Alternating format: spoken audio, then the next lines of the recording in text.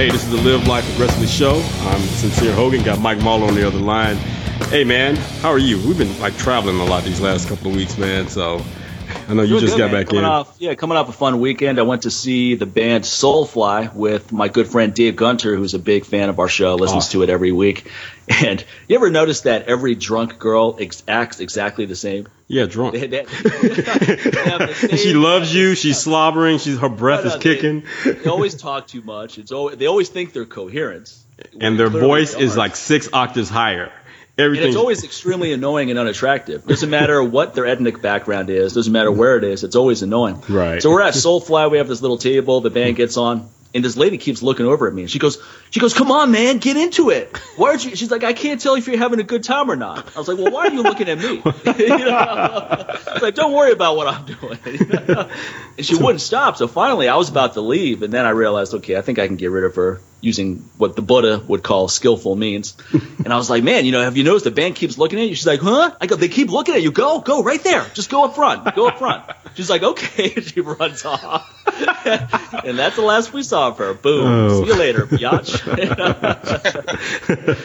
That's just another night in Vegas. But every concert you go to, there's always a drunk girl, and they're all the same person. They always act the same. It's not a good look. Well, usually she's right next to the drunk guy, too. So we're not going to let him get off, easily as well. He's that same dude. What's up, bro? Looking at me. And then with me, hey, man, you got anything? Like what? What do you? No, I'm like, I'm good. He's like, nah, man, like what, weed? No. Like, I was just thinking, man, you had the dreads. I just figured you had some weed. I'm like, no, man, I'm the squarest guy you probably gonna meet. For your ass. I got a foot. You're real high. Yeah, that's hilarious, man.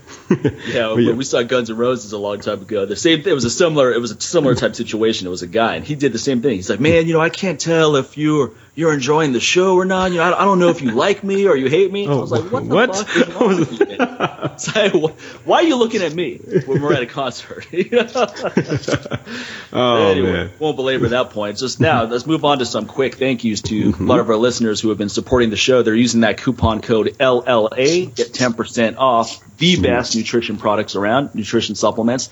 Let's see, we've got Corey Burks, Brian Watkins, Scott Peterson, Bill O'Leary, Jason Elliott, Audrey Powell, Abraham Bennett, Miguel Perez, Jacob Peterson, and Mick Moyer. They're all using that coupon code LLA to get 10% off any nutrition product, any product. Actually, you see it at my website, mikemahler.com. And how about over at your site, man? Also want to say, give a shout out to Pat Watterson and Brad Koltek. Brad also, not only did he buy his product, he also became a Patreon supporter as well. And also to Kevin S. Helm. And also one more, as far as the Patreon is concerned, one more shout out to Mike Connell, who also became a monthly supporter on Patreon. So the names I mentioned before, they used that coupon code LLA and they got 10% off. And I'm starting to see a big increase now. I think they're listening to us, and when we're talking about we're getting into the holidays and not waiting until January 1st to start trying to take control of your health and pretty much just going out and just destroying yourself for the next 2 months with all the holiday parties and everything else and just eating like crap and thinking that you're going to save yourself on January 1st. Most of these purchases have been with my Weight Management 101 course. And hey, folks, do like these folks. Get on it. Hop over to newwarriortraining.com. Sign up for that course. Prepare yourself. And don't be that person. Like I said, don't be the New Year's resolutionaries over there trying to hop on January 1st and think you can fix all these years of crap that you've done to yourself all within a day or maybe a month. However long that 24-hour fitness free membership is going to last you. Because that's usually when it's over. Once the free trial is over, everybody's like, okay, I'm good. Going back. This is too hard. So I don't really, see that from our listeners anyway. They kind of know better because they know when we talk about that, it sucks to be that person that we're talking about. Kind of looking like, oh, God, they're talking about me. There they go. I mean, it's actually working for the ones who have their heads up their asses. You see a lot more of these heads are coming out for daylight that we talk about. Well, every time someone purchases something, they give us a little note like, it feels great to get my head out of my ass and actually support the show. And we appreciate it. What's funny is we're so hardcore. Some people feel like they have to apologize. Right? They buy something and then in the note notes section. Oh man, I've been listening for a year. Sorry for being that dipshit you guys talk about. I was that guy, man. Most shows are so afraid about offending their audience, so they'll stop listening. Right. We're like the exact antithesis of that. We're like the Andrew Dice Clay of the podcast world. We go out of our way to offend people. We're flipping the script where now they're apologizing to us for not buying stuff. Instead of us having to apologize. Oh, you guys offended us. Like, it feels good that people are offended that they offended us. Yeah, we're so sorry to offend you by listening to your show and not supporting you. So here's me buying something finally. I never respond to those people because why do you need to be acknowledged? It's like, just buy the product, man. You don't have to apologize. We'll acknowledge you then. Oh, man. Right. So this is going to be a good one, man. Yeah, one last shout out. Dr. Peter Rouse, our friend who moved to Switzerland, I think. Was it Switzerland or Sweden? He moved to one of those countries. Switzerland, I believe, yes. Yeah, Switzerland. He moved there because he couldn't sleep in L.A. But anyway, he still has his gym in L.A., AF Performance Center, and he was letting me know that any member of the military will get 50% off memberships over there. So check that out. He has a really nice facility, great staff. So if you're a member of the military or anyone else, but if military in particular, go over there, show them your military card, get 50% off. The timing on that is great because at the time we're recording this show, it's almost Veterans Day, and today is actually the anniversary of the Marines. So happy birthday to the Marines, 240 years of kicking ass. Appreciate your service fellas out there and ladies. So we definitely appreciate that. So like I said, that's what's going down today as we're recording this show. So thank you for all you guys and ladies for your service. Yeah, we have a great guest on today. He's a very well-respected plastic surgeon, and there's a rumor that the character Christian Troy in the show I was thinking that. That apparently this character was based after our guest today. It's a real-life story. So we have Dr. Julio Garcia. How you doing today? I'm doing great, guys. Thanks for having me on. It's good. Appreciate it. We had a little interesting talk before we started talking today. Before we started recording today, rather. And I think the whole field of plastic surgery is really interesting because when people think of it, they just think of pure narcissistic behavior, right? People just going in who are just not happy with themselves and they get addicted to getting surgeries. But it seems to be much broader than that, right? What percentage of people do you think fall into that category? And then what would you say are people that just want to feel better about themselves genuinely? They just need a little touch up. They're not addicted to getting surgery after surgery. They just feel like they need a few things. Sure. Mike, it's a great question because I've been doing this now almost 28 years here in Vegas, and it's dramatically changed. When I first got here, it was exactly what you said, the last part, which is people just wanting a little thing. They wanted to restore what they had lost, from pregnancy or, sun exposure, whatever.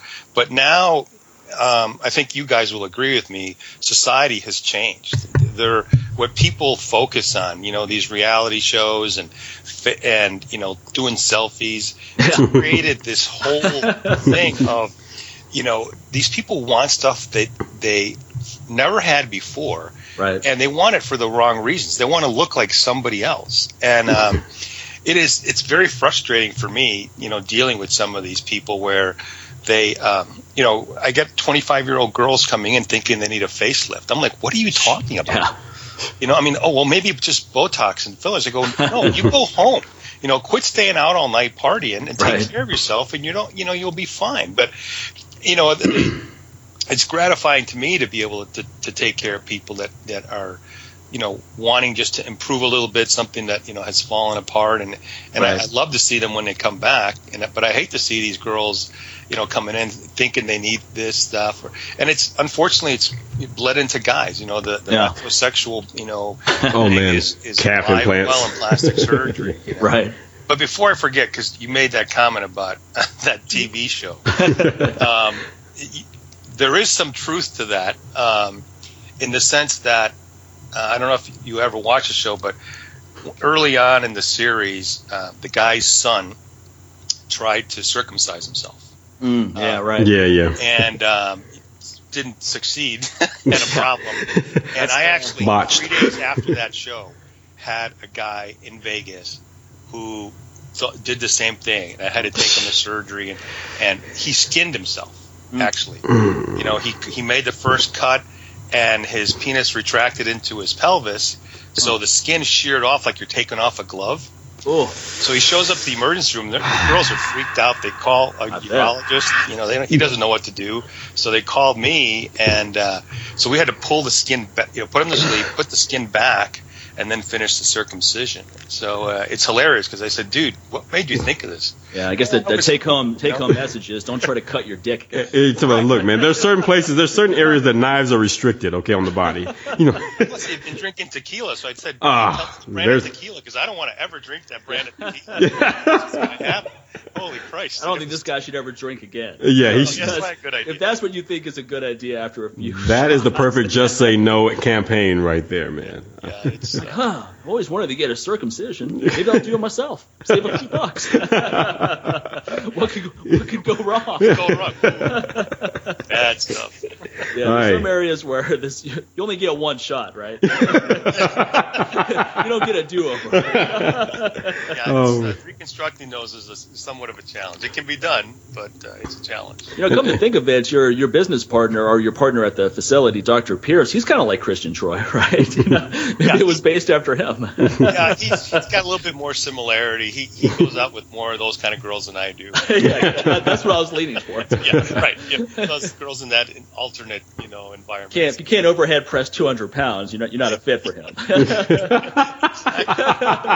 won't go into more detail than that. Those type of girls, okay. That's another show. We'll talk about that when we stop recording. There you go. Good idea. Now, what's interesting is there's a lot of new therapies coming out for people, let's say, who have stubborn fat, right? Like the whole cool sculpting. Yeah. And how exactly does that work? What it does is a device that's got a vacuum is placed on your abdomen or your love handles, and then it sucks your skin into that. And then it freezes, it circulates cold water and cold, it's just below, it's that freezing actually a little bit below. Yeah. And actually the fat cells are frozen, and the ones that are closest to the head, so not all of them get treated at the same time, and those fat cells die, just like frostbite. And the triglyceride comes out of the fat cell, and you absorb it over a period of 6 to 8 weeks. And then if you lose about 20 to 24% of the thickness of the fat level per layer at each session. So and then you can go back and do it again. They have some new ones that they don't have suction. They're not as dramatically effective because the cold isn't delivered as efficiently, but it does work. It's amazing. The desire to dissolve fat without diet and exercise. People will go through stuff. What's funny is people will go through extremes that are way harder than working out hard and training, right? It's like I'm not going to eat for 3 months. I was like, man, you got some serious mental toughness. Because I thought running 15 sprints all out a couple times a week was hard, but I'd rather do that every day than skip eating for 3 months. Or going 3 weeks just on a 500-calorie diet. And some of these people think that liposuction, for example, is like a creepy crawly in your pool, that they can just go eat anything they want, and then just come back and put the creepy crawly underneath your skin and just suck it out. I'm like, you have no idea. That fat's going to go, viscerally, and we're not going to be able to get it out. Right. And now you're skinny fat. And you look terrible. Yeah. But it's people nowadays. Now, with the cool sculpting, is it more useful for someone who has leaned out and they just have a little bit of stubborn fat that they're trying to get rid of, or someone who is really overweight as well? It's really not for someone who's overweight, because the chances of that skin really shrinking down is poor. Yeah. And if you're that big, these heads are only a certain size, so you'll start running into huge amounts of money. So it is just like liposuction. The ideal candidate is near ideal body weight, small little localized area, and those people do well. It's usually one session, maybe two, and they're back. And the beauty of it is the fat's gone forever. They're after puberty, so all you can do is change the size of the fat cells. And once you kill them, there's just less fat cells. That's why it's so damaging if you're a fat little kid like I was. Yeah. You get more fat cells when you're young, so you got to starve your fat cells harder than a person who wasn't fat, because I've got more fat cells than the skinny guy does. Yeah. Right. It's a bigger struggle for me to stay where I am. But well, that's an important point, because once fat cells are created, they don't go away, right? So when you lose weight, when someone who's overweight loses a bunch of weight, the fat cells are still there and they can balloon out at any point, which is why it's so easy for people to gain weight back. Right. So if something like this actually annihilates them, that's pretty powerful stuff. Yeah, and on the other end of the spectrum, you'll have these women that come in and they want fat injections to their lips, and then now get it, if it survives and they gain weight, guess what? That fat behaves like the area that they gain fat in. So if they took it from their stomach to put it into their lips and they gain 10 or 15 pounds, their belly gets bigger, their lips are going to get bigger too. I mean, they're freaks. I'm telling you, they look like. Well, no, that's freaky. Yeah, that one. Yeah, does that one ever look good? Whereas, because that, I mean, maybe when it does look good, you don't know, right? That's a job that's done well. Because the women I see have gotten that. You know they got it. Yeah, it's like there's no doubt about it. I'm like, no, you weren't born with that, sister. I'm sorry. Exactly. They just don't know. They don't know where to stop, because they look good and then they do something and then they get a little bit more attention, and then a few weeks go by and the guys aren't paying as much attention to them anymore, so they got to go do something else and something else and something else. Get over the top, and then what you see in the mirror you get used to. So now when you first get, you're like, wow, it looks great, and then after a while you get used to it, you're like, maybe just a little bit more. Yeah. And I'll look better. Exactly. And that happens. And by then you've forgotten the original, so you don't even know what you used to look like anymore. So you don't have anything to base that on anymore. So crazy. There's a lot of weird stuff out there now, especially Vegas, where you see Asian. There's like, that Asian girl's got an ass like a black woman. I know, exactly. And I know she wasn't bored with it. And she's got lips like a black woman. I'm like, I'm so confused right now. Rack like a black woman. But then there's a black woman with hair like the white woman, and she's got lips like a white woman. She's got a nose. I'm so confused. What is going on? I'm in Bizarro land right now. What the hell? The Asian one is really funny to me, because I didn't grow up seeing stuff like that. That's for sure. It's funny. It's like that song by Iggy, or not Iggy, but the one that says "all about the bass." Oh yeah. It's these girls are so disproportionate. It's kind of funny sometimes. They're like Jessica Rabbit from that movie, right?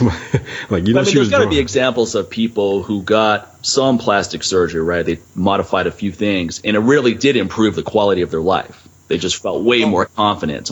Without a doubt. I mean, years of doing this, you see girls go from being little, wallflowers to very confident women and going into business and stuff like that. Right. And that's the rewarding part, where you see someone who's, kind of hampered emotionally. And the funny thing is, I'm not a believer in Scientology. I think it's a joke. But the guy that L. Ron Hubbard stole that idea from is a guy named Maxwell Maltz, who was a plastic surgeon. And he started with this, envisioning things like for athletes. And he wrote the book in 1957, and L. Ron Hubbard just took it and bastardized it. But it's about, visualizing. You guys know. You guys are trainers. You guys are great athletes. You visualize what you want to be, and that's how you get there. If you don't plan it, you don't get your programming right, you don't do it, you're never going to get there. Right. And that's the same thing that happens with plastic surgery. I have people come in with these atrocious injuries, and they're absolutely normal emotionally. Yeah. And I have these other girls come in with one pimple, and they're devastated. They don't go out of the house, and I'm like, holy crap! What is this stuff? It's insane. It's insane. Yeah. I've heard that kind of stuff from people. Like with vitiligo, right? Like I don't have vitiligo, but I have the appearance of it because I have this coal burn on my face, which looks similar. So if you didn't know better, you would assume it's vitiligo. So anyway, I'll have people with vitiligo email me, both men and women, who have very low confidence as a result of this. It started small, and then it started proliferating all over their body, and now they can't. Especially women, they have a hard time leaving the home. Their confidence is really low. Sure. So I mean, in a situation like that. Well, I guess there's two ways to look at it. I mean, at one point, you can basically just accept it the way it is, and then you just live with it, right? And that's some category of people will be able to do that. I fall into that category, for example. Others, it's not going to work, right? They can play mind games with themselves all day long, but inside, they don't feel confident at all. So unless they do some kind of procedure that's going to give them some comfort, some confidence, right? They could read all the self-help books in the world. They could take all the counseling sessions. It's not going to change their reality. No, it's all based inside of them, how strong they are, and how motivated and how committed, and I'm afraid that unfortunately we have a nation full of people that are not willing to commit to achieve what they want. They're weak emotionally, and it shows in how they behave, the decisions they make. It's sad. Exactly, Yeah. and they really think that money can buy that happiness. They'd rather spend $30,000 on procedure. And then another procedure where it's like, you could have saved that money and actually actually put in the work and actually enjoyed that journey, because you got to deal with the anxiety of going and let's just face it, a lot of times they're getting butchered up, and a lot of it's irreversible. A lot of things they're doing is like, you can't go back. Like little Kim, like God, she was such a beautiful girl, and like when she first came out, with Notorious B.I.G. Now she looks like the cat lady. It's like, what? So I always wonder, just from a psychological standpoint, like what happened to her mentally, what was said to her at a young age or whatever that made her think that she was not beautiful when she was clearly gorgeous, and It's she probably just that kept industry, right? Oh, well, where people there are going, oh, you need to do this. You're getting older now. You need to fix this. And then, well, she started that when she was young. She did it when she was young. She wasn't even older. I mean, Kim is she's younger than both you and I, so she's not even that old, dude. And this started probably right after the Notorious B.I.G. was murdered. So that may have played a big part into it, because, she was very attached to that guy. So maybe he was very good with it, because he was very confident. I mean, this is a dude that even rapped about being black and ugly as ever. However, I mean, he married Faith Evans, and Faith Evans is gorgeous. So that said a lot. So that's one thing about guys. So many guys have nothing to lose. It's like they don't care. And I always feel bad when a lot of women tend to go and get all these procedures trying to impress guys. And like, we're not that complicated. It's just like, I'm pretty sure for most guys, if they're straight, if you have a vagina and it works, that's all we need. You don't have to go and do all this other stuff, man. Just like, don't give us that much freaking credit. And for a lot of guys, you don't even need that. Exactly. You can just look like a woman without a vagina. Exactly. And we have some of those in Las Vegas. Oh, yeah. How many of that? What percentage of your client base is that demographic? Well, it comes and goes in spurts, believe it or not. Literally. One going one way, one going the other way. It's a really challenging surgery because you. Oh wow, I bet it is. But these people, once you get them through, in general, not all of them, but in general, I'd say 85-90% are extremely grateful and happy because they get to where they're going to go. Some have problems, and I've had some that didn't make it and got addicted to drugs and that stuff. But what do you make of someone like Caitlyn Jenner? Caitlyn Jenner, yeah. It's funny because I understand being caught and wanting to be something else. I don't know. He's saying now that he was thinking about this when he was a teenager. I don't know. I mean, because here's a guy that performed at such a high level as an athlete and was a role model, was on a box of Wheaties and stuff. So I'm not sure when it snapped. No, I have a different theory. My theory is that he spent so much time with those around women, all of those estrogen dominant Kardashians, that he started morphing into a woman. I mean, well, because here's the thing. Pretty much you're surrounded for about 30 years with people who are not happy with the way they look and who they are, and they're constantly changing who they are, despite being. It's like there's nothing wrong with you. You're gorgeous. You're talented. Some of them, So when it's to the point where out of all of them, only one is still the original, and that's Kendall, the one that's the model of all things. She's in the one industry where pretty much everyone's wanting to change themselves. She's the only one that still pretty much is herself. Her sister, you can't recognize her anymore because she's slowly trying to become a black woman now. It's just so crazy. And she started as a teenager. This started just a few years ago. I mean, she just turned 18. So it's like, it's so crazy. So I think all of that started to bleed into when you're surrounded around. I mean, your environment really does play a big part in your thinking, in my opinion.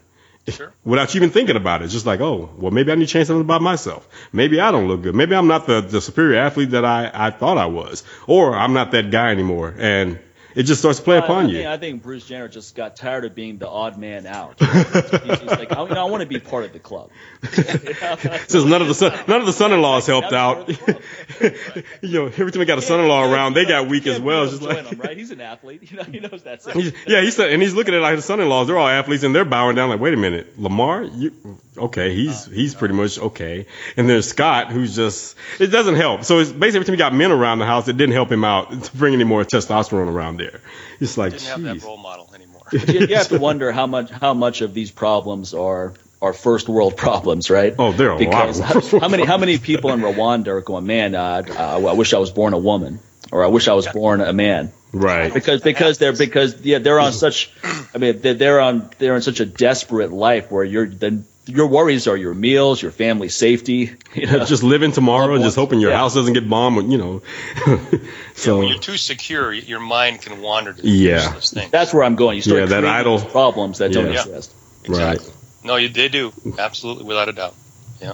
It seems that it's people always think more is the answer. So it's like, man, I make $500,000 a year. It's not enough. I'll be happier when I make $1 million. It's like, well, that's not enough. I'll be happier when I make $10 million. So even with working out, it's like, I deadlifted 500 pounds. That's not enough. Though. I need to deadlift 600. Then I'll be happy. Yeah. Then you hit that, you're like, well, I think I'll be happier if I hit 700. And it's just never enough. So, I appreciate going after goals and improving yourself. We all want to do that. I definitely want to do that. Yeah. But if you can't be happy where you're at right now, you're not going to be happy with the accomplishment either.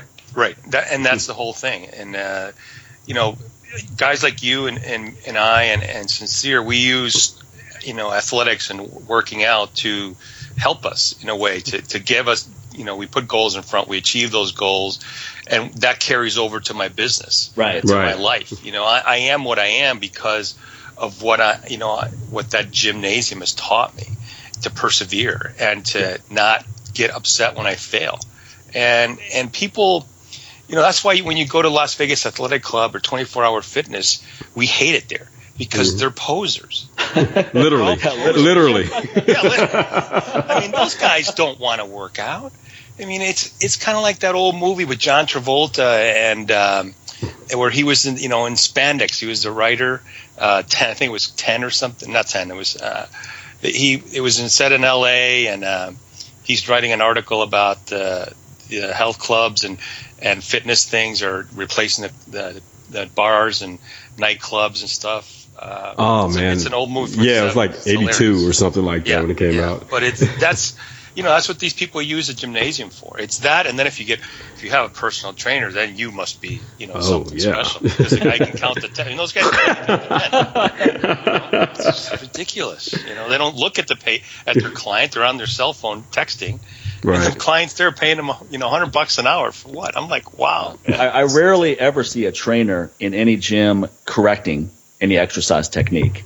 Like, okay, go do this. No. And then they're just watching it. Even whether the form's atrocious or not, they're just watching it or counting the reps. They're not stopping, pulling it back. I'm not saying all trainers are in this category. I'm just saying my experience is I rarely see a trainer in a commercial gym actually correcting the client. Users. Good job. To be fair to the trainer, though, a lot of times when you have a client and their technique is horrible, so you're spending the whole session just doing really basic mobility moves and so forth, and now the client leaves disappointed, going, I didn't get a workout. It's like, well, you're not ready to work out yet. Yeah. It's not safe for you to work out yet. You can barely touch your toes, let alone squat any weight.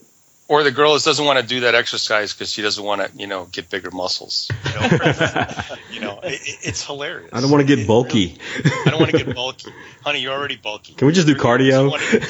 Well, I don't understand why a lot of women don't think that having some muscle is a good look. I'm not talking about bodybuilder muscle, but someone like Holly Holm, right? She's fighting Ronda Rousey. I think she looks great. She looks great. Yeah, physique is nice. Kat Zingano, great physique. They look very feminine still. But that still goes back. A nice look of power. Yeah, but that goes back to the trainer again, not being knowledgeable, explaining to her that, okay, having muscle and being built like a bodybuilder are two different things here. So when they hear muscle, the first thing they think about is like China from the WWE. And they think like, I don't want to look like that. And those guys are like, okay, well, I can help you with that. I can help you tone up. So they dumb it down and call it toning, instead of saying building muscle. So, and that's the problem right there. But a lot of times he's trying my attitude is if I have to explain it to you, you're with the wrong person, man. My philosophy was always, I'm going to build my business like this. So it's very in your face, like you know what you're going to get. So that I don't attract people like that where I have to explain, something so nasty. I'm just real simple. I'm like, okay, do you want to be skinny fat? And no, that's like a phenomenon. Like, what's that? I said, oh, the supermodel who has like 40% body fat, even though she only weighs 95 pounds. and that just throws them off because the industry and the media and all that, they never talk about that. They never talk about those things because they don't even understand those things. I'm like, yeah, I said, that person's very unhealthy. She's considered obese. Believe it or not, and it just throws them off because in their mind, obese is supposed to be someone that's like 400 pounds. They have to have the walls cut down to get them out of the house or something like that on an Oprah special or something like that. And they think like, well, I'm not that chick. I'm like, yeah, you got about as much body fat as that chick though. So well, I really think the most important thing is to have performance-based goals, right? Right. Like a strength goal or a fitness goal, something tangible. Because that's going to keep you on the right path in a healthy manner, rather than this narcissistic approach of just always looking at modifying your body. Yeah, and how you going to look because it's going to go away. Yeah, exactly. Someone like Holly Holm, she doesn't look that way because she's necessarily trying to. She's not like, well, let me get more ripped abs because that'll help me win fights. It's a side effect of training hard in a productive manner. Right. So I mean, when you train, like athletes are not necessarily trying to look away. That's just the side effect of their training. Right. And I think that's something the general population should take as well. It's like when guys are coming to me like, oh, I want to make my shoulders bigger. I want to do this. I was like, come on, man, grow a fucking pair. Like, give me a real goal. Like you want to overhead press 250 pounds. You want to deadlift 600 pounds. Yeah. You want to squat 400 pounds. Give me something that's tangible here because the rest will fall into place. You eat clean, you're going to have better performance. So if you're chasing performance, you're automatically going to start eating better because it affects performance. That's right. Dramatically. I started cleaning up my nutrition when I wanted to get stronger because I realized what it affected. And a lot of times it's really involuntary. Like there's something that goes on psychologically. Like you just won't even desire to eat that crap anymore. Because then you really start to feel it immediately when you do eat something crappy. When you really your performance is going up. You're like, God. Just, you sit there and have those chips, and you're just like, God, I just want to go to sleep. But I just had a little bag of chips. What the hell? So, and you're bloated the next day. Yeah, exactly. Walk around like a marsupial. Just like, what the hell, man? Like, why do I look pregnant today? Where'd my six packs go? That's true. The hard training makes you crave healthier foods. Right. Whether it's conscious or unconscious. I go run 15 all-out sprints. I don't want cake after that, or ice cream or something like that. I want real fuel. And I won't sleep. I don't want to stay up to 4 o'clock in the morning after a sprint session. I was like, I just want to go to bed tonight, man. And that food will teach you, because if you eat crappy the night before and you go to the gym, you're not going to perform. No. And all of a sudden you had this goal, and all of a sudden you didn't progress, or you took a step back, and you go, and that's where I find that reinforces my good eating habits. I get to the gym, I go, wow, I cheated a little bit last night. I didn't do as well. I wasn't focused. My timing was out of sync, and I go, well, okay, that's what happened. I ate this stuff. I go, okay, well, you got to start eliminating it a little bit more, or pay the price that the next day, don't push it too hard, because you're not going to. I'm just thinking of what Mark Philippi would say. I remember Mark said, what the secret is to strength guys? Everyone's all huddled around. He goes, eating lots of ice cream. And he was being serious because all the calories and the fat and all that. There's something to that.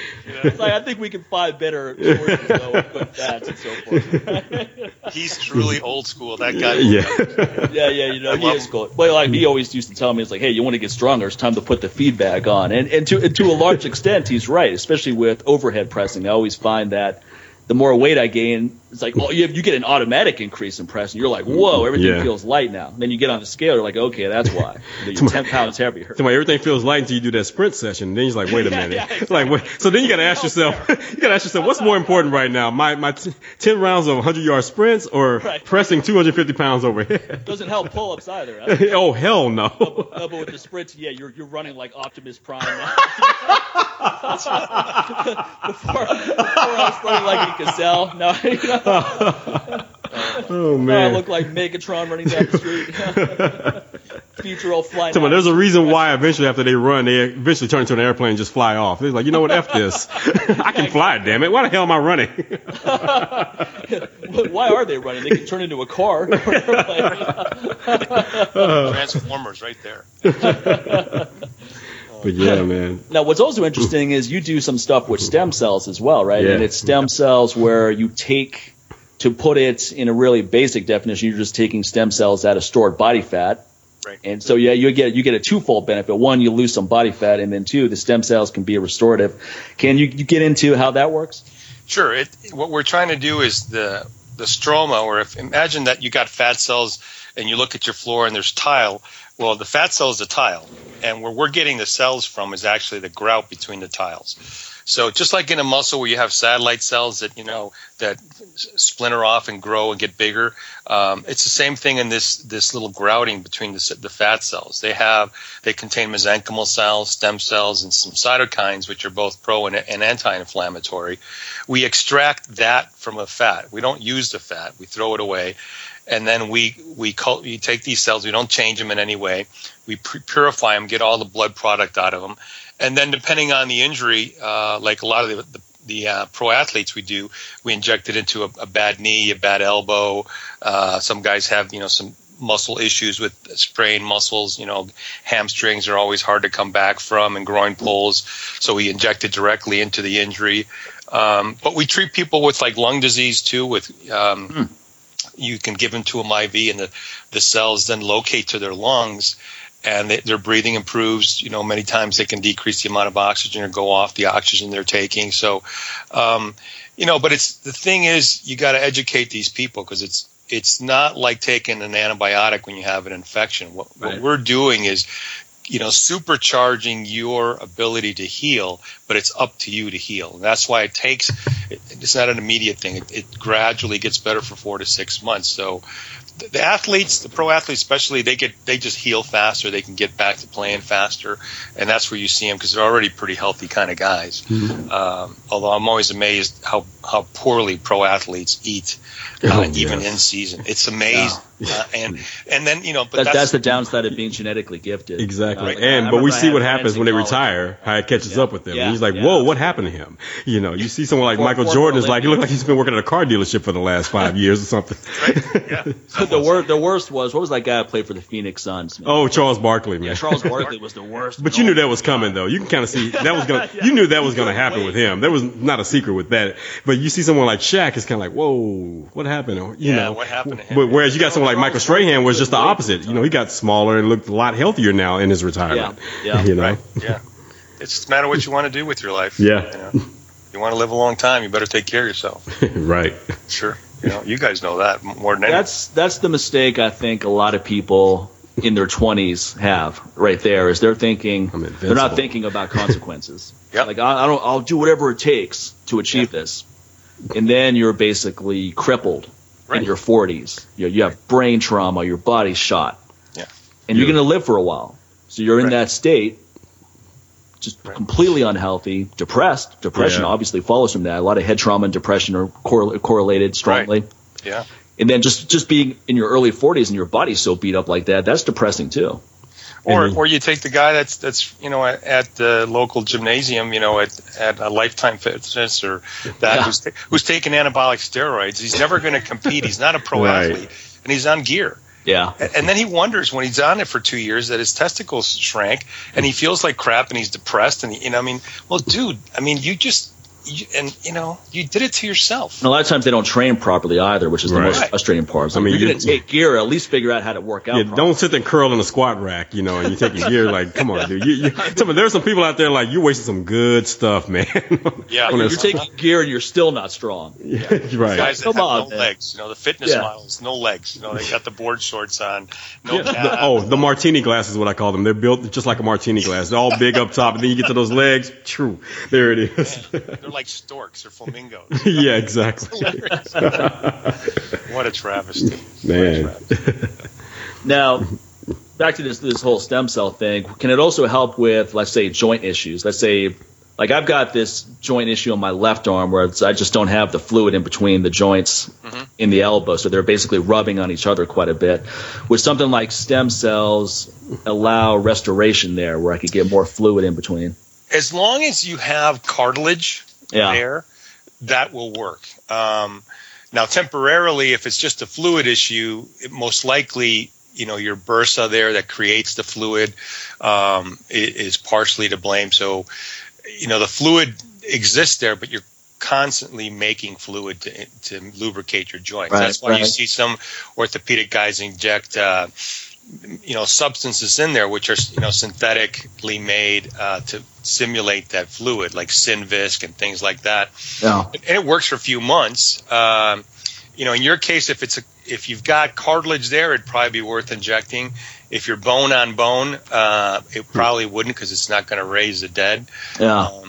But if it's just a fluid problem, Mike, I would say, go see. I'll give you a name of someone who can inject it. Maybe put some Synvisc short term, see if you can get space reestablished, and then go from there. I do think that if you've got some cartilage issue that you've damaged and there's still cartilage there, the stem cell therapy will certainly allow you to heal. They've got some amazing thing that I know a guy, a PhD in Valhalla, New York, who's got it's like a matrix, like a mesh, where they're soaking it into stem cells, making a defect they're testing it on animals now. They're up to, I think, small dogs.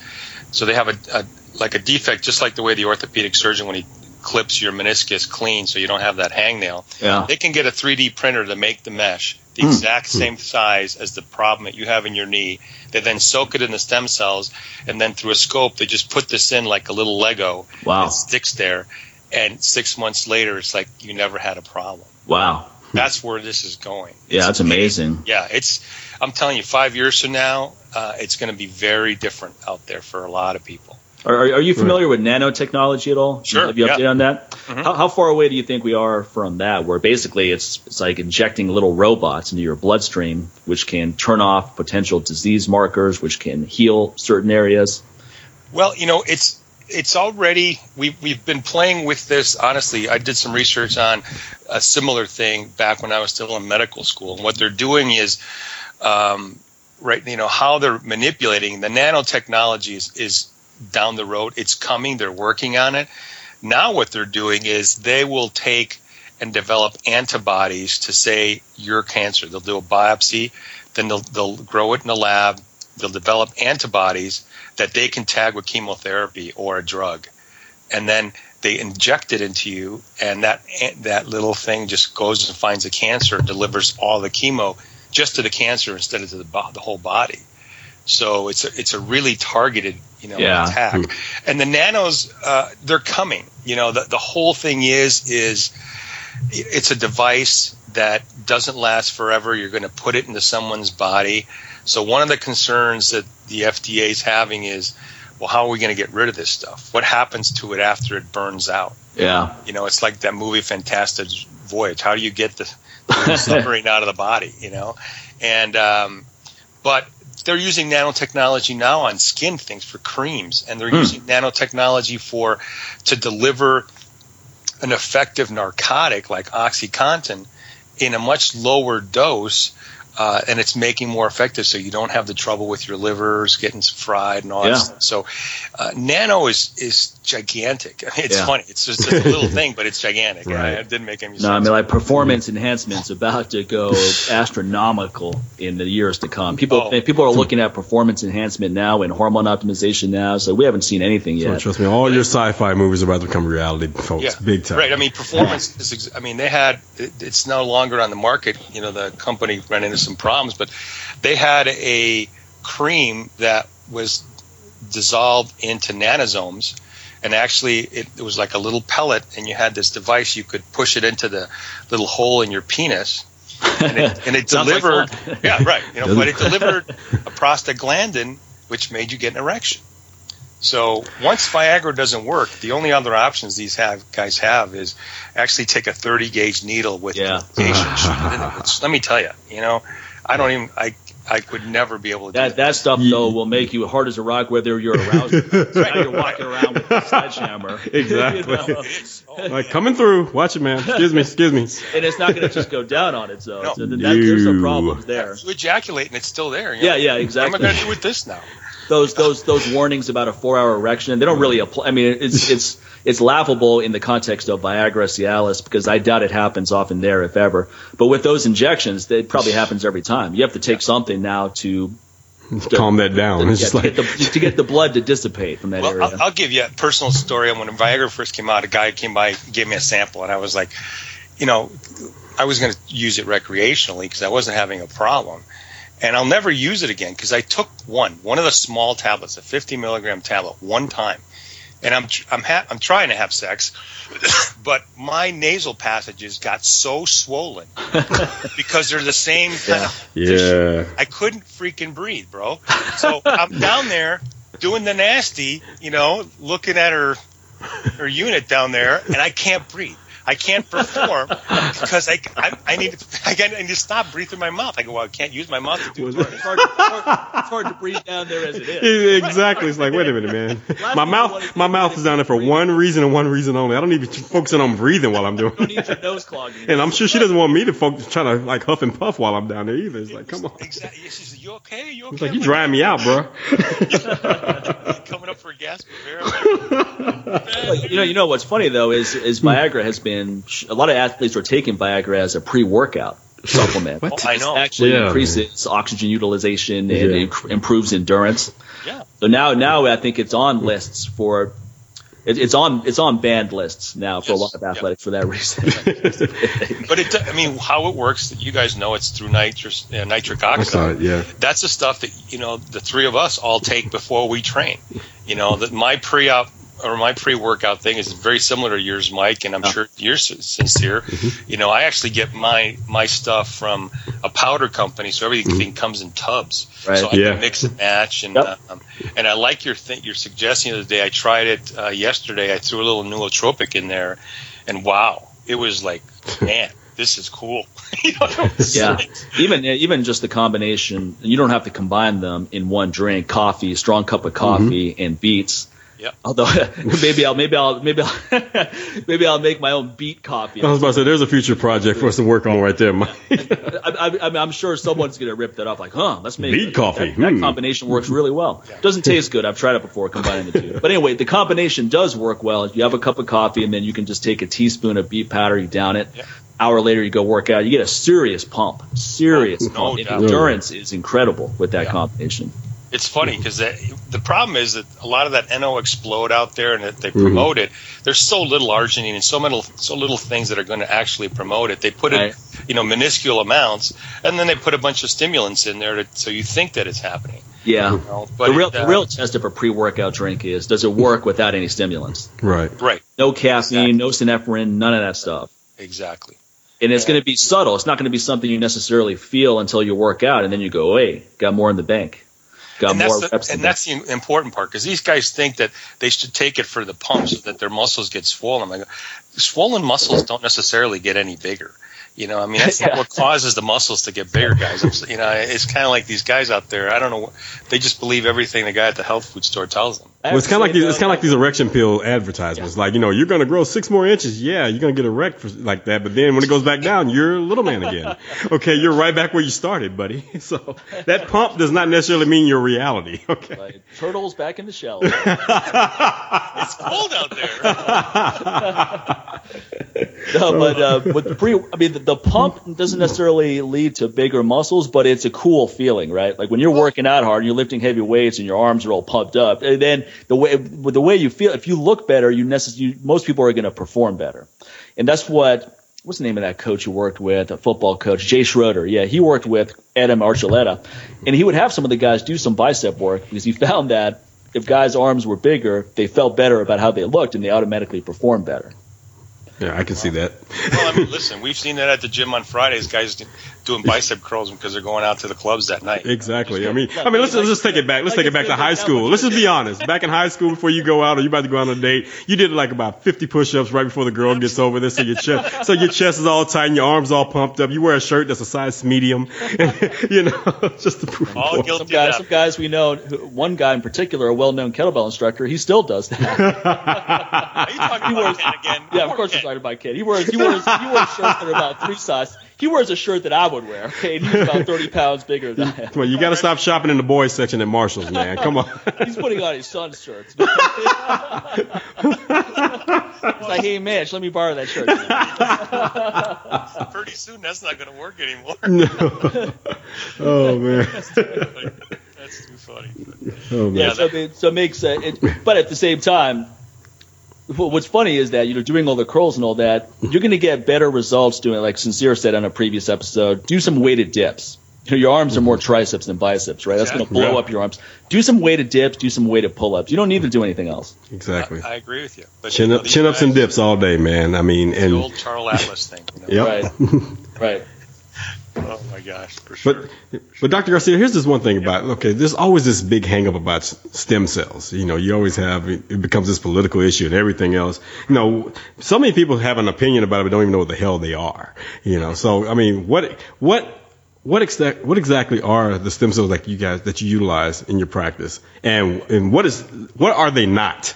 Let me just put it like that. It's a good question, and luckily and I'll explain the whole thing so it'll make sense that way. We are using our adult autologous stem cells. So it's from the patient. It's only used on that same patient. And they're only harvested from actually cells that they already have in their mature bodies. For years, everyone thought that embryonic stem cells were going to be superior because they were, quote unquote, just baby cells that hadn't changed into anything. And over the years, we found out that we have stem cells all over our body. I mean, your testicles are full of stem cells. You're making, sperm all the time until you're, 50 or 60. And the same thing with your blood cells. That's why bone marrow was one of the first actual stem cell things that you got. You had to donate it. So luckily for the conflict, there's never been a proven benefit to embryonic stem cells, which are harvested from aborted fetuses. It's never been shown to be superior or even equal to adult stem cells. So what we're using is actually the patient's own material, and we give it to them back. We give it back to them. They have it back in their body within 2.5 hours. That's how little time it takes us to process and clean it. But these cells have the same regenerative process and properties that the embryonic ones claim to have. These are cells that have not differentiated into anything. They can, now you can put them into a lab if you want and have them differentiate into cartilage or nerve or muscle or whatever. But we're giving them these pure things, and they behave when you inject them into the body. They have like little GPS units on them because they go find what's broken. And they stick to it, and then they try to heal it. So that's where I feel very comfortable. There's no ethical issues with our product. And, I think even the 16 companies that are doing big-time research on stem cells and developing them, very few of them are actually using embryonic cells. They have a donor, usually an 18 to 22-year-old person who's been deemed healthy with all this exams, and then they harvest cells from them and they grow them in a lab. So adult stem cells are really where it's all going to come from. There'll just be a few producers that'll make it, and then we'll be able to buy it off a shelf and mix it up and inject it to whoever needs it. It's going to be awesome. Yeah, because of that moral dilemma, which is not even relevant to just what you just said, we lost years of wasted time that could have gone to research and move this whole thing ahead during the whole Bush administration. Oh yeah, when you start politicizing it, it's a wrap, man. Yeah. I mean, some research continued. The federal funding dried up, and that's where, good or bad, a lot of private money moved into developing stem cells. And, private money, just like it does in the food industry, and I know how you guys feel. I mean, it can create problems. Yeah. Right. When private money gets to be too big in a certain industry, it's a problem. Yeah. Right now there's 16 companies worldwide doing stem cells. They've invested $60 billion, and there isn't a single drug on the market yet. So they're spending a lot of money, and it's going to pop. It's just a matter of time.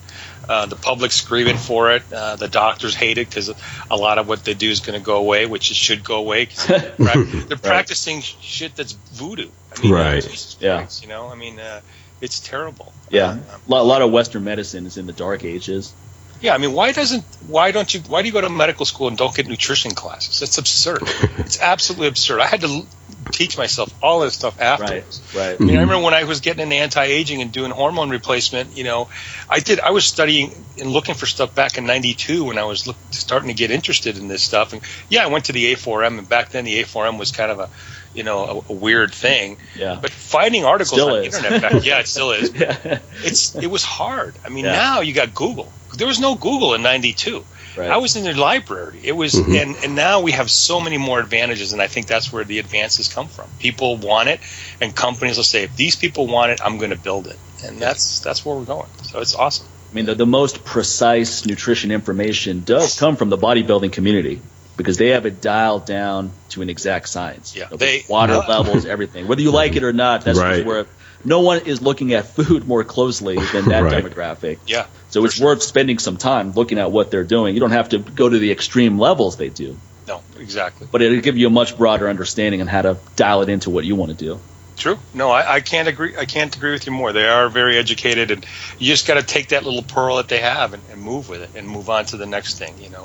Right. You don't want to live their lifestyle. I have close friends that are pro bodybuilders that have been for years, and they have a tough life coming off that stuff. When they start shrinking emotionally, they get bothered and their joints are beat up, and Right. it's a tough sport. Very tough sport, Yeah, and there's some body image issues there as well. I remember there was this one guy, very famous guy during the 90s.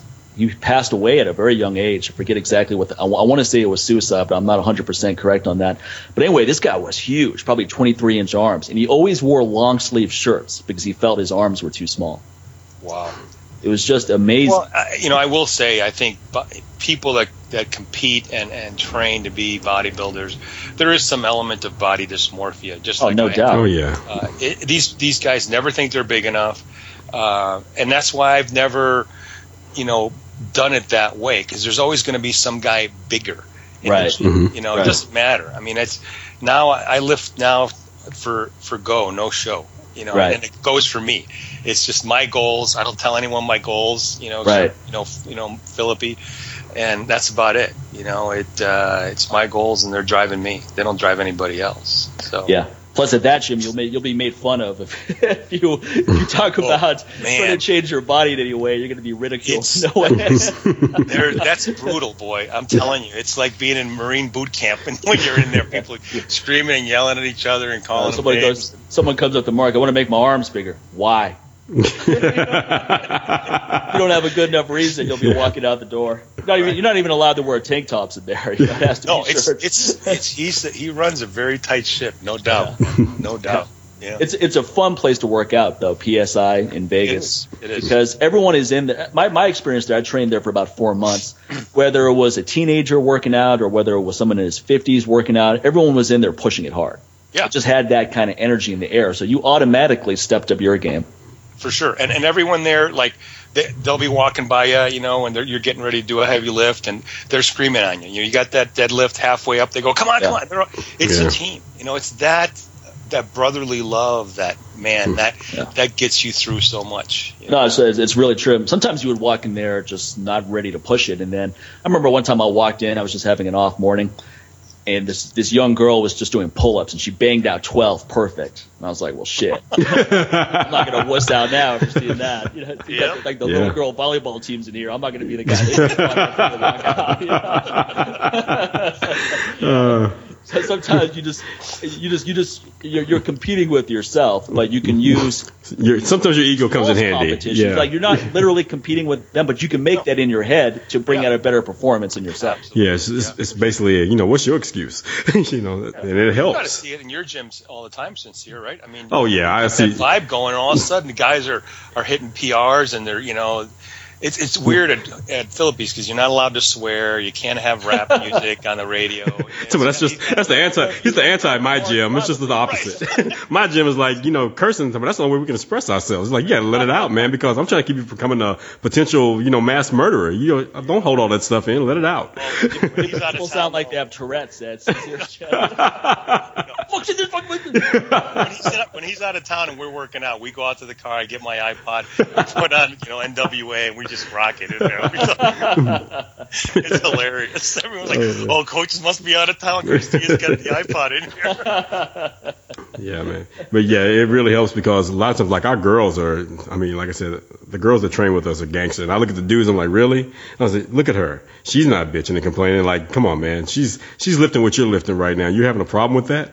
I was like, well, she's stronger than me. I said, oh, and you're okay with that?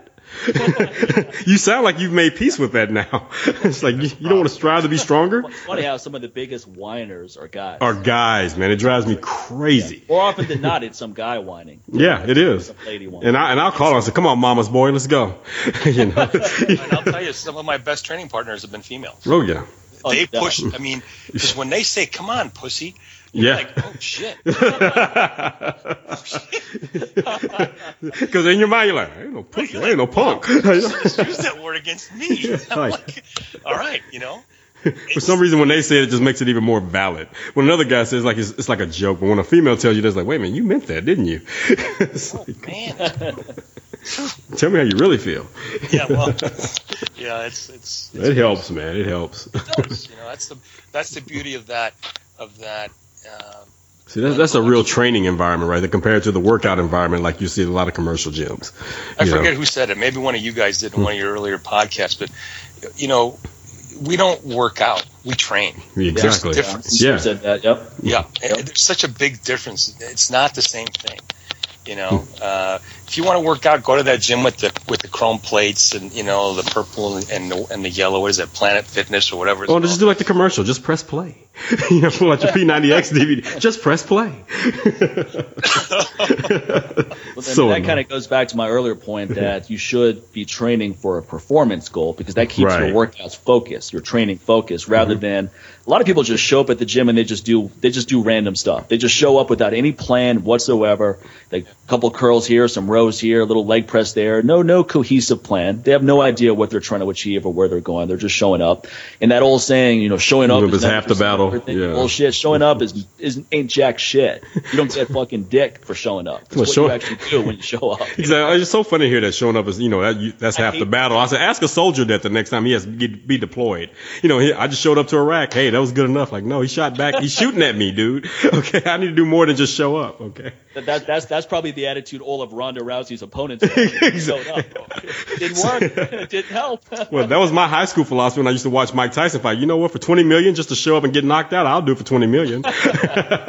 So doesn't mean that you're going to be great. Mike's an interesting dude. I've worked out with him a long time ago, and I've taken care of him a couple of times. I actually, my only claim to fame, true claim to fame, was I'm on the 90s version of Trivial Pursuit because I'm the guy that sewed Holyfield up after Tyson bit him. Oh, wow. And the weird thing is, I've known Mike since he moved to Vegas many years ago.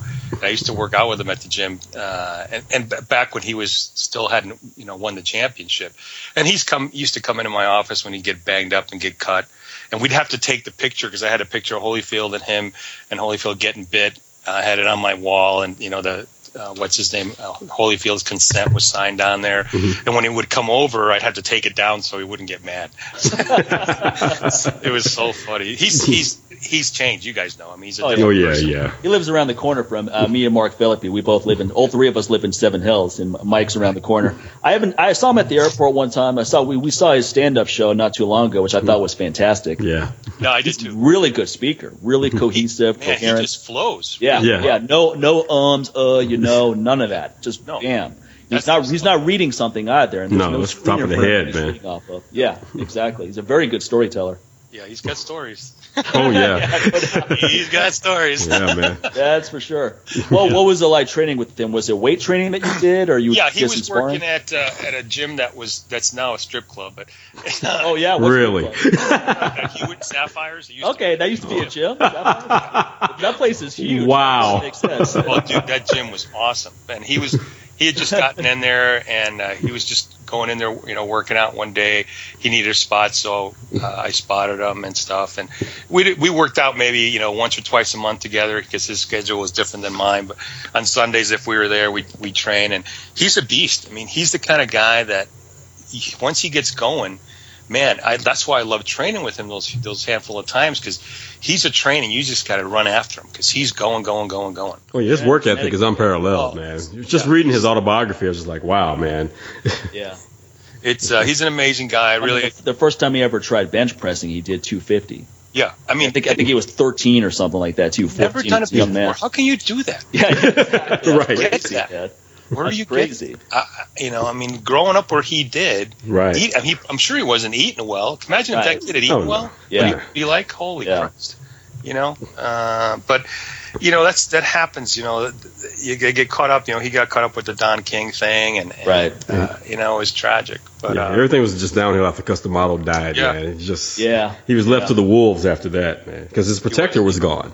Exactly, and we all need one of those. Well, that's where I feel bad for a lot of fighters in the sense that they don't have that, so they are put through this meat grinder of a career. Right. And then when it's over, they have all kinds of traumas and really no viable way to make a good income. Right. So I think, especially the UFC fighters who don't make that much to begin with. Even the top tier guys do well, but looking at boxing compared to UFC, it's night and day. But the average guy, forget it. Oh, I don't know. Barely making enough while your career is at its peak. Yeah, and they're always hurt. Yeah, and and listen, I love the Fertittas and I love Dana White, but the way they run it, they know that there's guys in line. If this guy goes down and gets hurt and can't fight anymore, hey, he's replaceable. Very replaceable. Everyone is replaceable. And every athletic organization is the same, right? Oh yeah, NFL. I mean, come on, yeah. I mean, you're just a product for most of these guys. You're a cash making machine. So, and you should accept this when you're getting into that. So, this is the reality. So the question is, what are you going to do about it? So don't bitch and complain about it like, okay, you've accepted this. You signed on for this. When you put your name on that dotted line, you accepted it. So you should accept that with a plan, with an out for yourself, where you're not just that one thing.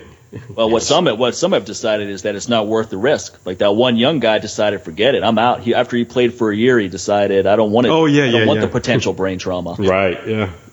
Yeah, it's that stuff like that. I mean, it's opening kids' ears and eyes to stuff, and sports is going to change. I mean, one thing about MMA, we bash them a little bit there, but at the same time, it's better to fight MMA than boxing. Oh, no doubt. Oh, yeah. Because you're not going to get the kind of brain trauma. Yeah, your career may be 2 years because you're going to have some broken joints and this and that, but you're not going to suffer that repetitive concussion that the boxers do. That's one good thing. I mean, I actually think they should make the gloves lighter.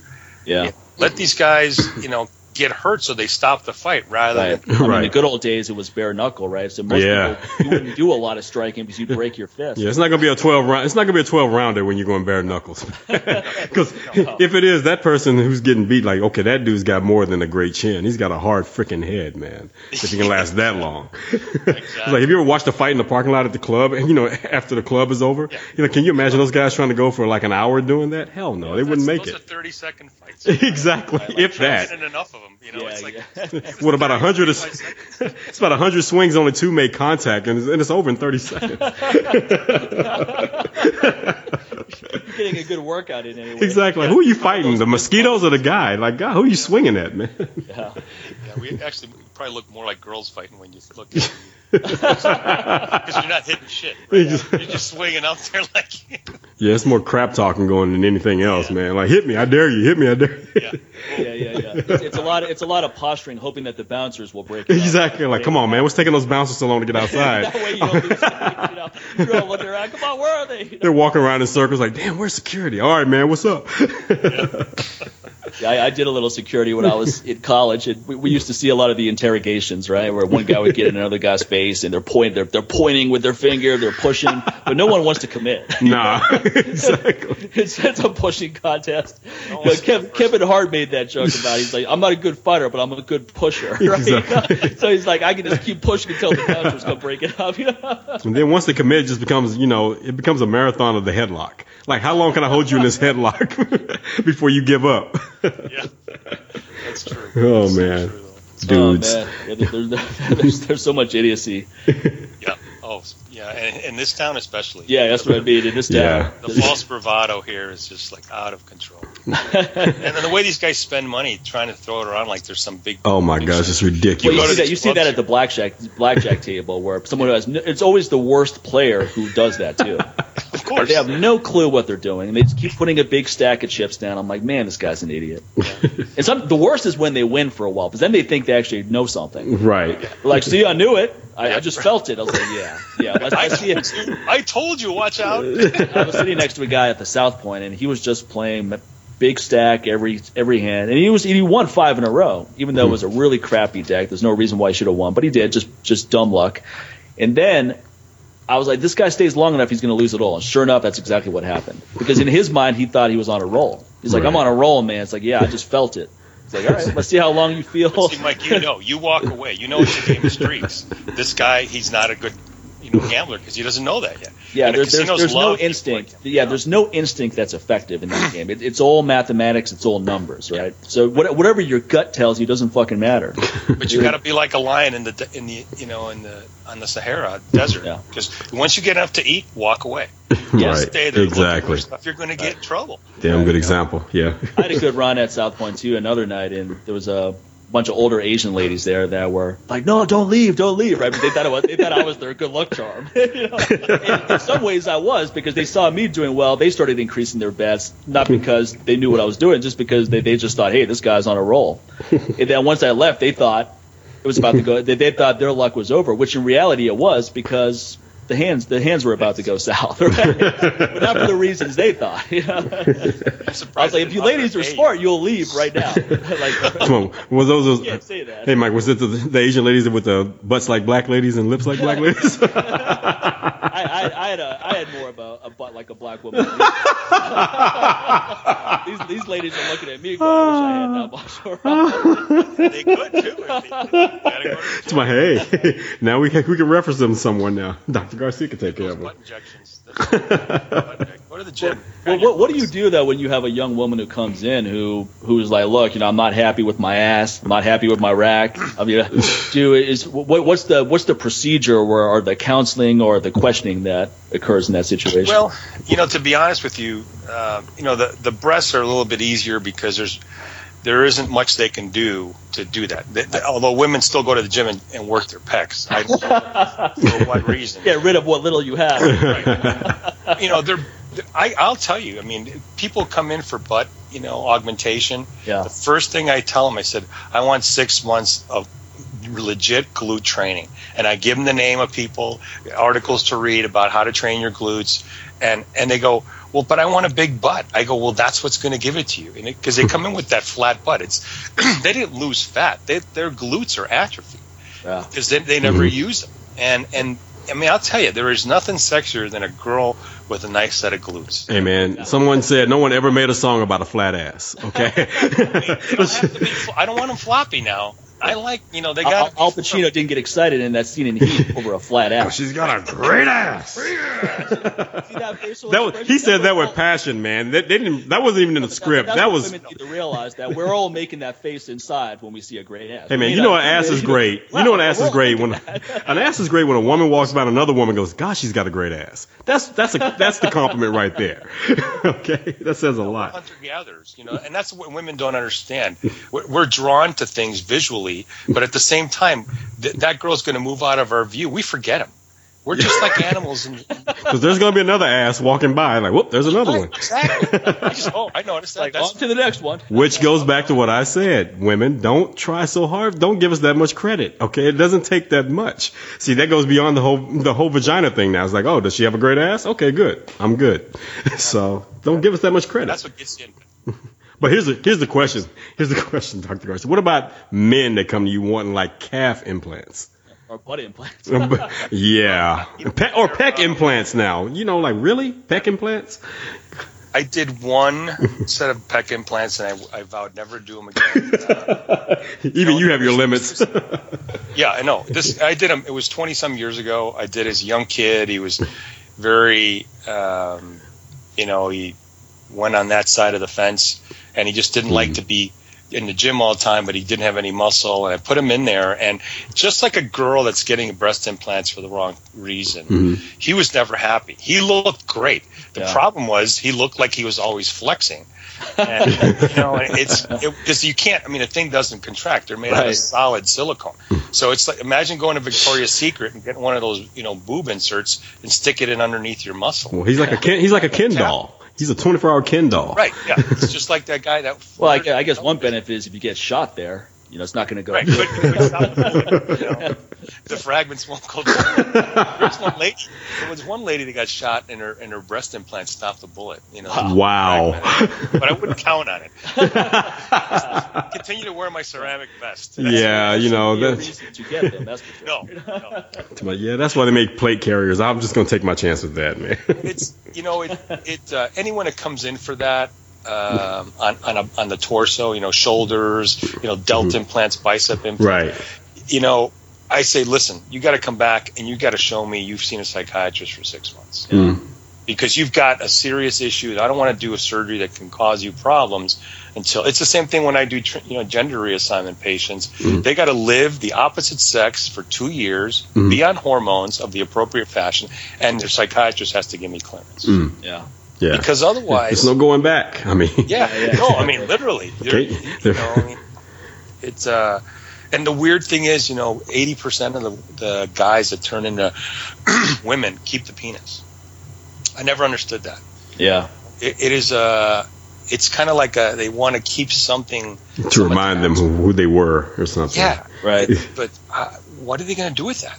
I wonder if there's, there has to be at least one case of this, but I've never heard of it. But I wonder if there's ever a case of someone who got a sex change and then decided, oh man, this was a big blunder. No, let me tell you. Oh, that happens. That happens. Yeah. I've read them in the research and medical journals. It does happen. You can, in certain instances, go back, but I can tell you, rebuilding a penis is a very challenging operation. It'll work. Your sensation's never going to be the same, it's doable. We learned from guys that were injured in accidents where they lost their penis, and basically what you take the radial bone out of their forearm, some skin, and you form a shaft out of that, and then you just attach it to the nerves at the end of their, the clitoral nerves, the nerves in that skin. So they look like they have a penis. They can pee through it. They could actually have intercourse, but the sensation, you can't ejaculate, obviously, so which kind of baffles me, because when are you going to show that? Yeah, right. Yeah. Constructed. But again, it's one of those things. It's it's a lot of weird stuff out there, man. That's all I can say. Yeah. Ample opportunities for me to find surgical patients. Yeah. I think it's smart though with the counseling. Is that something that you legally have to do, or is it something you do? Something I do. Yeah, that's smart.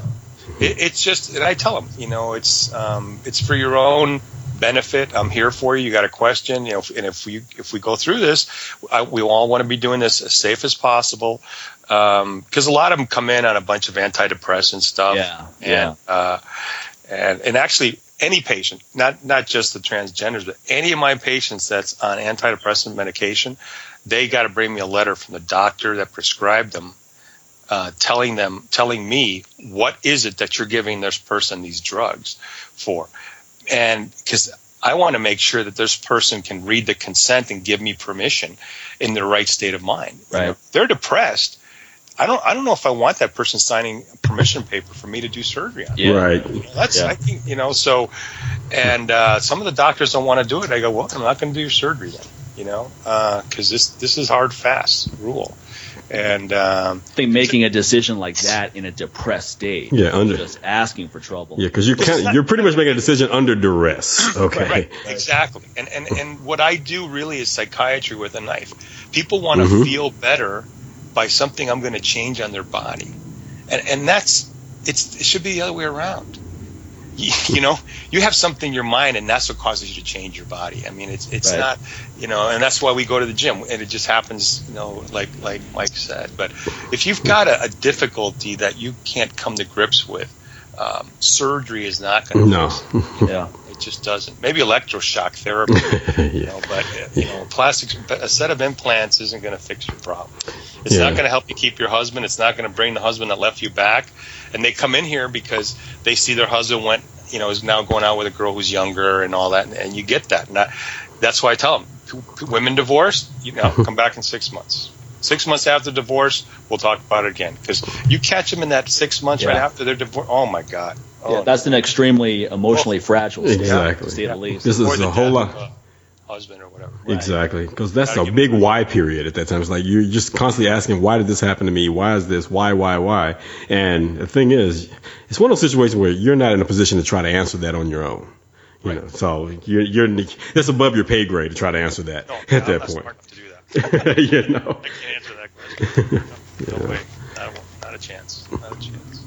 So. Awesome. Well, hey man, it's been great having you on. Yeah, I loved it. Yeah, we won't keep your whole day occupied here. Love to have you come back sometime. Oh yeah, whenever you want. Talk some more of this. Just down the street, we can talk about any topic. It's fascinating. We can make fun of Philippi if you want for an hour. I think making fun of Dr. Pierce would be more fun. Well, that might get you in trouble over there. It's easy, that's for sure. Go at us sometimes. We have fun. He's the butt of a few jokes over at PSI. Well, I mean, that's what happens when you have girlfriends that are bigger than you are. I'll tell you a funny story because he and I volunteer before we get off. We volunteer with the SWAT team. So right. And we do that. So we have to pass a physical fitness test every 6 months.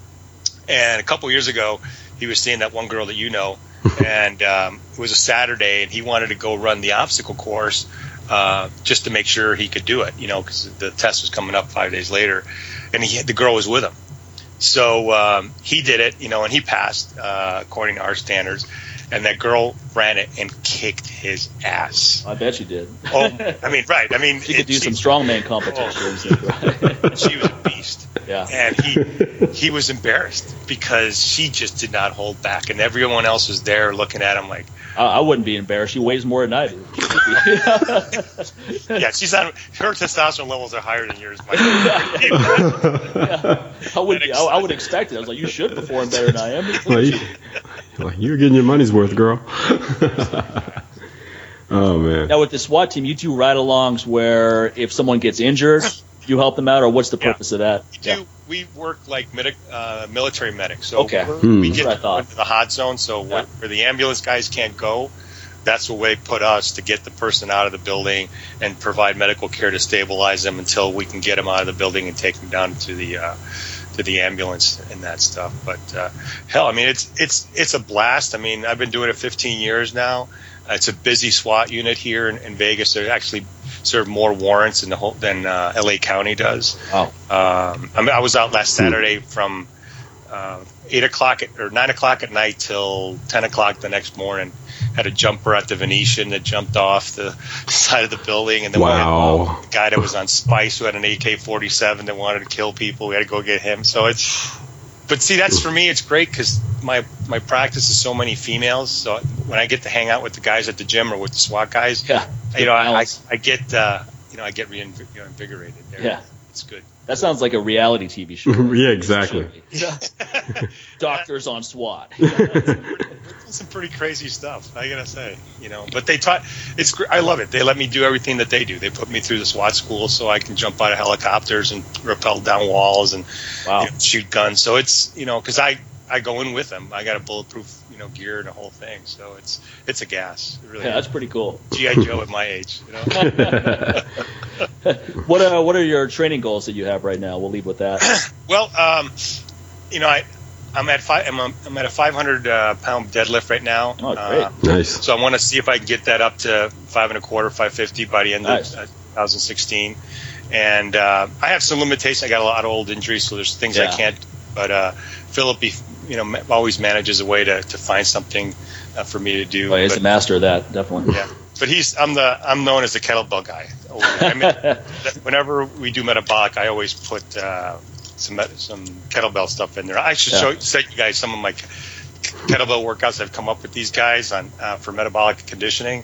They hate them because it's hard stuff, but the 100-pound kettlebell that we use for metabolic training is awesome. So the Metcon workouts there are tough in general. Yeah. Everybody hated those. Wheel and spoke is the thing now. We get 8 exercises. One's in the middle. You do the peripheral exercise. You go to the inside to the circle. You come back out. You go back inside, and then you do that one round, and then everything gets switched over. So when you got 8 exercises like that, you get 2,400 reps, I think it is, because we were doing, and you're trying to get in there under 25 minutes. So you're cooking. Yeah. And it's those kind of workouts like you guys have, where at the end you sit down on the ground, before you know it, you're lying on your back, trying to get your air, because but it's you got 8 guys going. There's only one station open, and the guy's chopping at you. He's on your tail, so you got to run. Yeah. I mean, even some of the warm-ups are tough there. I remember when my friend Tim Larkin started working out there for a while. He would go through the warm-up period, and he would be on his back sweating. People would be like, "Are you okay?" Tim's in good shape.